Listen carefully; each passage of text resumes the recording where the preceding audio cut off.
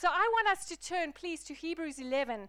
Hebrews 11, starting from verse 8. We're going to read verse 8, verse 9, verse 11, and verse 12. It starts there by faith. Of course it does. We've learned so many by faiths over the last 6 weeks. By faith, Abraham obeyed when he was called to go out to a place that he was to receive as an inheritance. And he went out not knowing where he was going. By faith he went to live in the land of promise, as in a foreign land, living in tents with Isaac and Jacob, heirs with him of the same promise.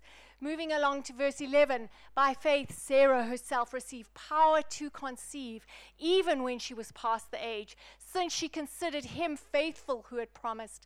Therefore from one man, and him as good as dead, were born descendants as many as the stars of heaven, and as many as the innumerable grains of sand by the seashore. If you have an NIV, it says something different to that. And you might be feeling a little bit confused right now if you're reading in the NIV. The NIV says in verse 11, by faith Abraham. How do they confuse Abraham and Sarah?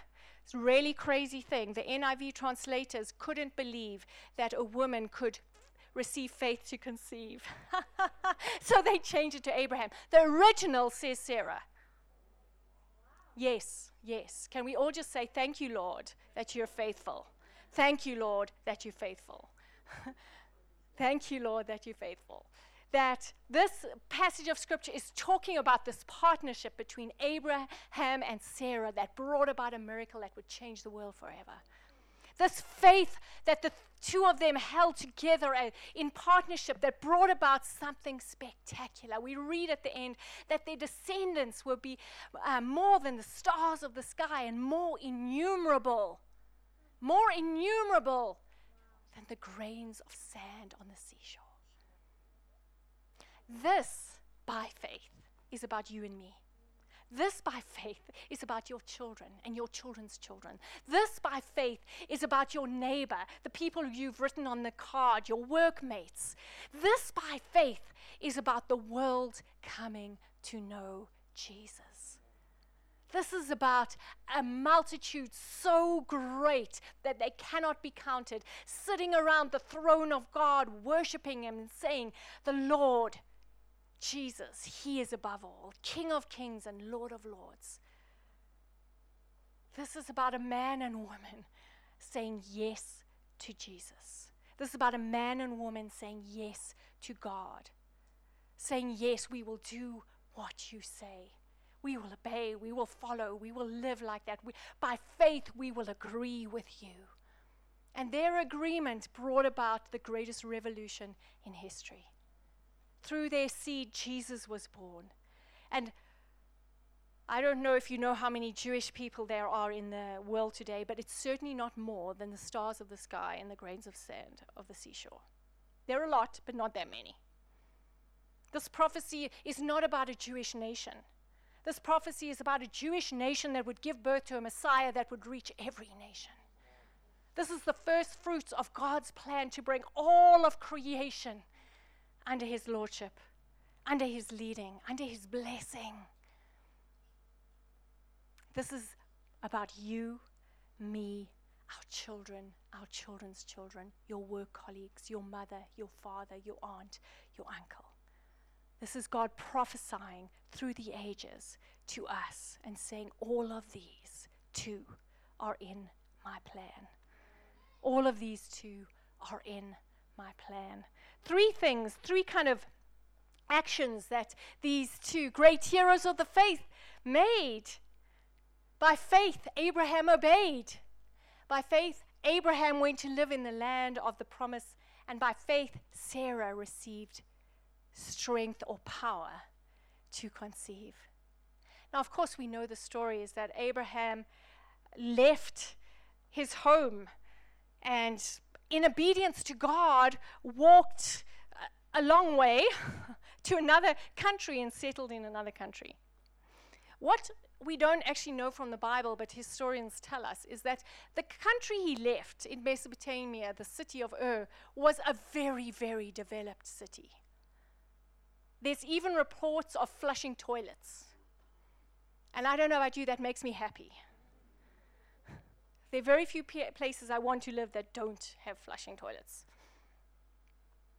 but he left a prosperous and a advanced city. And he came to a land where basically there was nothing. Now, there are parts of what is now Israel that are very, very beautiful with, lots of greenery and beauty.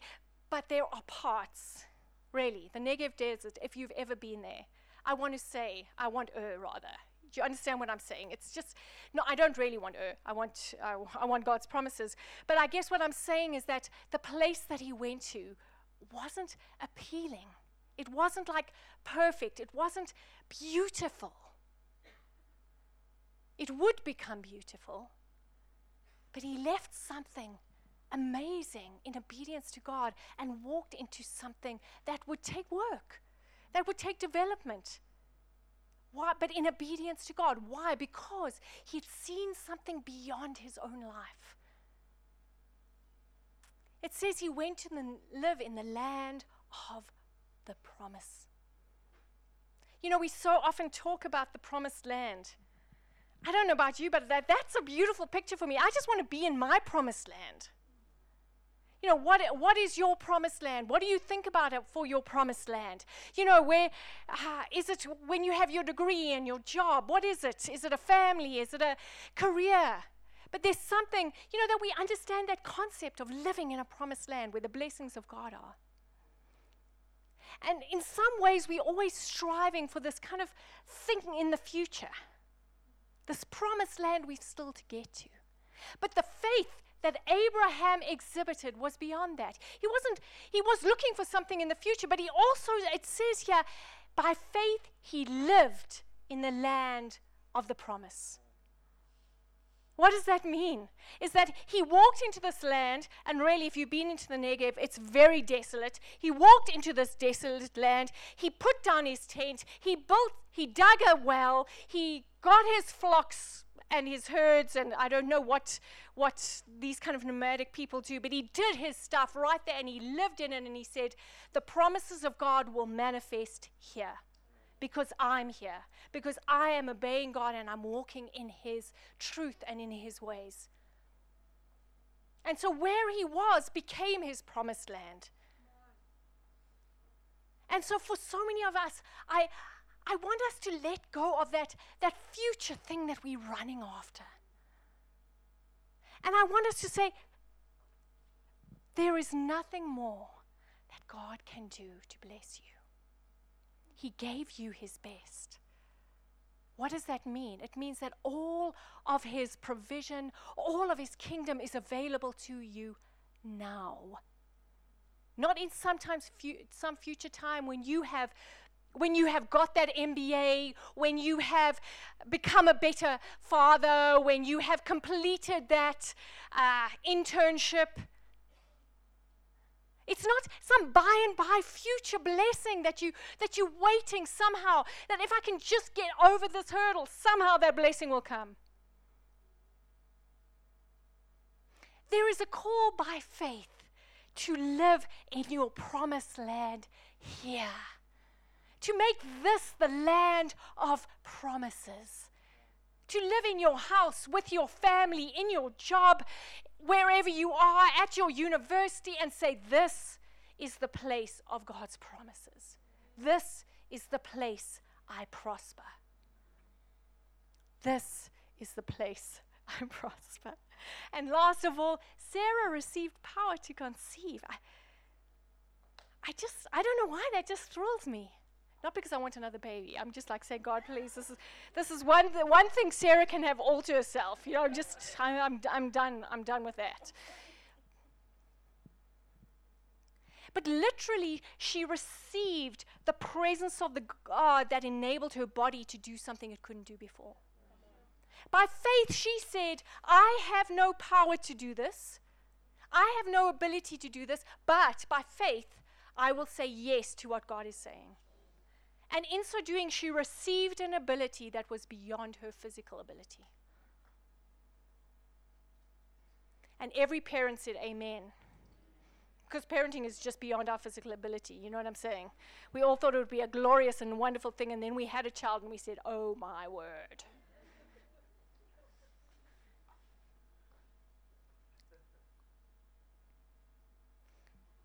But she received in her body an ability to do what she could not do before. I love the people who stood up today to have God just touch their eyesight. Because in essence, they're standing with Sarah in that moment and saying, by faith, I know that my body doesn't have it. My body doesn't have it. But by faith, I'm going to receive something from God that will enable my body to do something it could not do before. How many children we have in this church that came because there were women and men, couples that believed that God could do a miracle when medical science said there could be no children there. And they said, no, we receive the power to conceive. How many exams have been passed when people stood and said, I don't have the mental ability to get through this, but I will receive a grace right now. I will receive his presence by faith to do what I could not do before.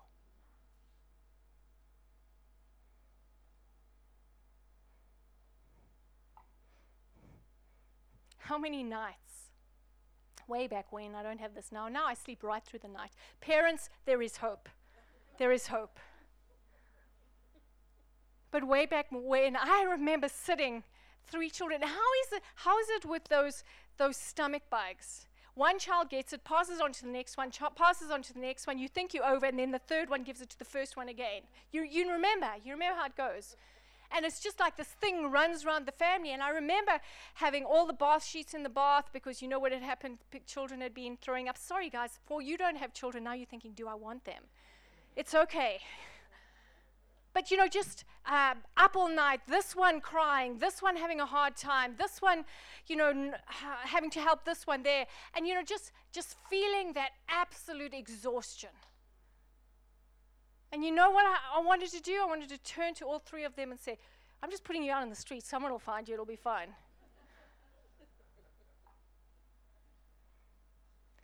But in that moment saying, God, I need something more because I love these children.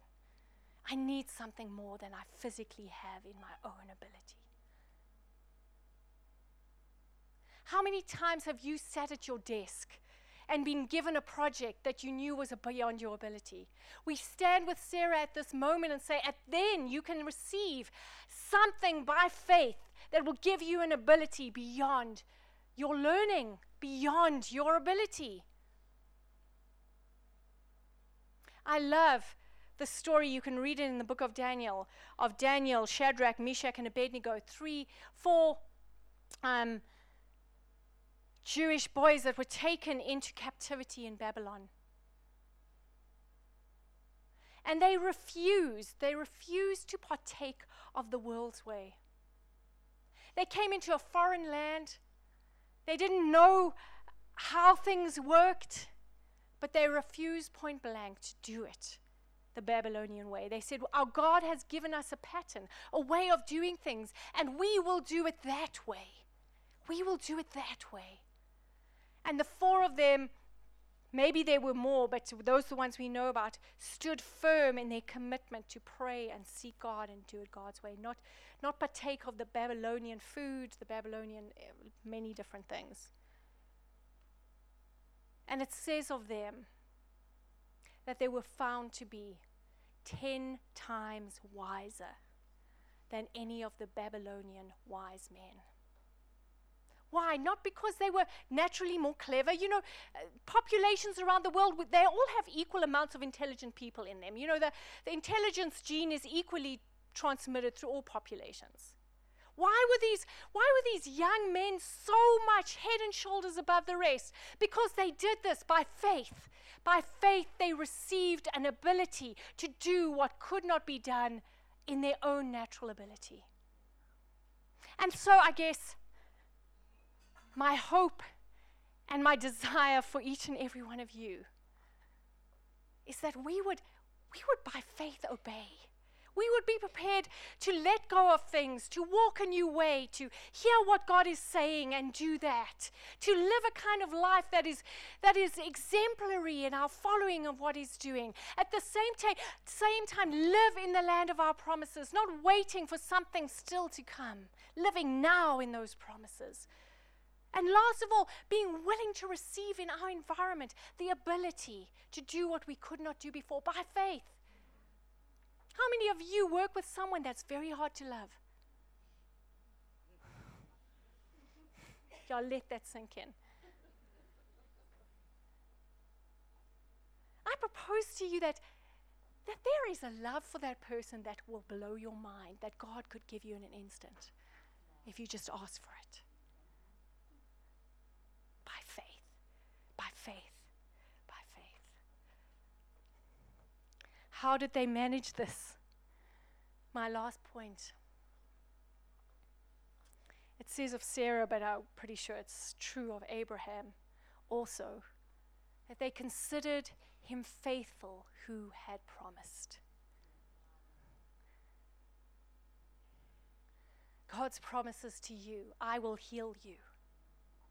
Bless the Lord, O my soul, and forget none of His benefits, who forgives all your iniquities, who heals all your diseases, who redeems your life from the pit, who crowns you with steadfast love and mercy, who satisfies you with good so that your youth is renewed like the eagles. A promise from the Old Testament in the book of Psalms, God saying, I am the God who heals you.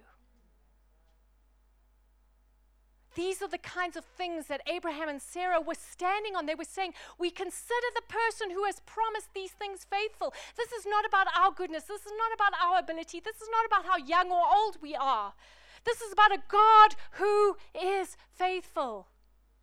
This great promise of the Old Testament manifested through Jesus in Matthew 4:23. And Jesus went throughout all Galilee, teaching in their synagogues and proclaiming the gospel of the kingdom and healing every disease and every affliction among the people. God is faithful. God is faithful. How about I will protect you? These promises of God that we can consider. We can allow them to run through our minds and inform the way we live. I will protect you. Psalm 91, because He holds fast to me in love, I will deliver him. I will protect him because He knows my name. When he calls to me, I will answer him. I will be with him in trouble. I will rescue him and honor him. With long life, I will satisfy him and show him my salvation. There's a promise from a faithful God that He will be with you. He will protect you. He will live with you. He will show you His salvation manifested through Jesus. John 17 verse 12, while I was with them, I protected them. Talking about His disciples, He's praying to His Father, and kept them safe by that name you gave me. None has been lost except the one doomed to destruction, so that Scripture would be fulfilled. I have kept them safe by that name you gave me. This is the Jesus that you walk with. I have kept them safe by the name that you gave me. We live in an area where our insurance is quite high because of the crime in the area. And it's a nice area, but clearly the criminals like it too. And we have been broken into at least 5 times that I know of.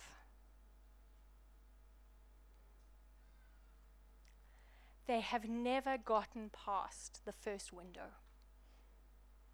We don't even know why they leave.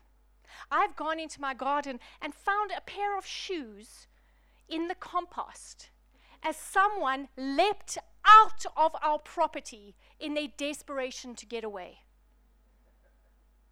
I wish I could find that person because I want to know, what did the angel look like? How terrifying was it when you tried to get in through that window and the angel manifested? Because I can see by how hurriedly you left, by leaving behind your shoes, that something profound happened. We have walked out one New Year's Day. We came out of our house, and there was a window broken, and lying next to the window was a bunch of keys. Every key known to man. Literally, this person had a key to every door that has ever been created. And he left it there and didn't use one of them. I want to find him and I want to ask him, what did the angel look like? When you were about to unlock that door and get in, what did the angel look like that made you drop everything and run for your life? Because there is a God. There is a God with us. There's a God with us. We can consider him who has promised faithful. And lastly, I will provide for you. Psalm 37:25. I was young and now I'm old, yet I have never seen the righteous forsaken, nor their children begging for bread. And Matthew 17:27, I love this. There's so many times that Jesus just did supernatural provision. Do you remember that? I mean, a couple of loaves and a few fishes, and he fed thousands, 5,000 and then 4,000. They're at a wedding and there's no more wine, he turns the water into wine. I will provide for you. It's a promise that we can consider, we can think about, we can allow it to settle in our minds that God is a God, a providing God. The story I love most is Matthew 17:27, because how many of you like to pay taxes? I mean, it's just, it's one of those rules of life that just get in the way, but we do it anyway. And I love Jesus' interaction with Peter. Someone had come and said, why haven't you paid your taxes? And Peter went to Jesus and said, they're complaining we haven't paid our taxes. And this is the interaction. So that we may not offend them, go to the lake and throw out your line. Take the first fish you catch, open its mouth, and you will find a 4 drachma coin. Take it and give it to them for my tax and yours. Tax was 2 drachmas. So Peter and Jesus got their taxes paid by going fishing. And every time I am tempted to think there's not enough money, every time I'm tempted to think we don't have enough, I remember the story and all I say is, Jesus, what should I do? Jesus, what should I do? It's not always as dramatic as this. I have never found coins in any fish's mouth because I hate fishing. Jesus is going to have to find a different way to get those coins to me. But every time he shows me something to do and it opens doors of provision. Because there's a promise and we can consider this God who is faithful, who has promised. Who has promised.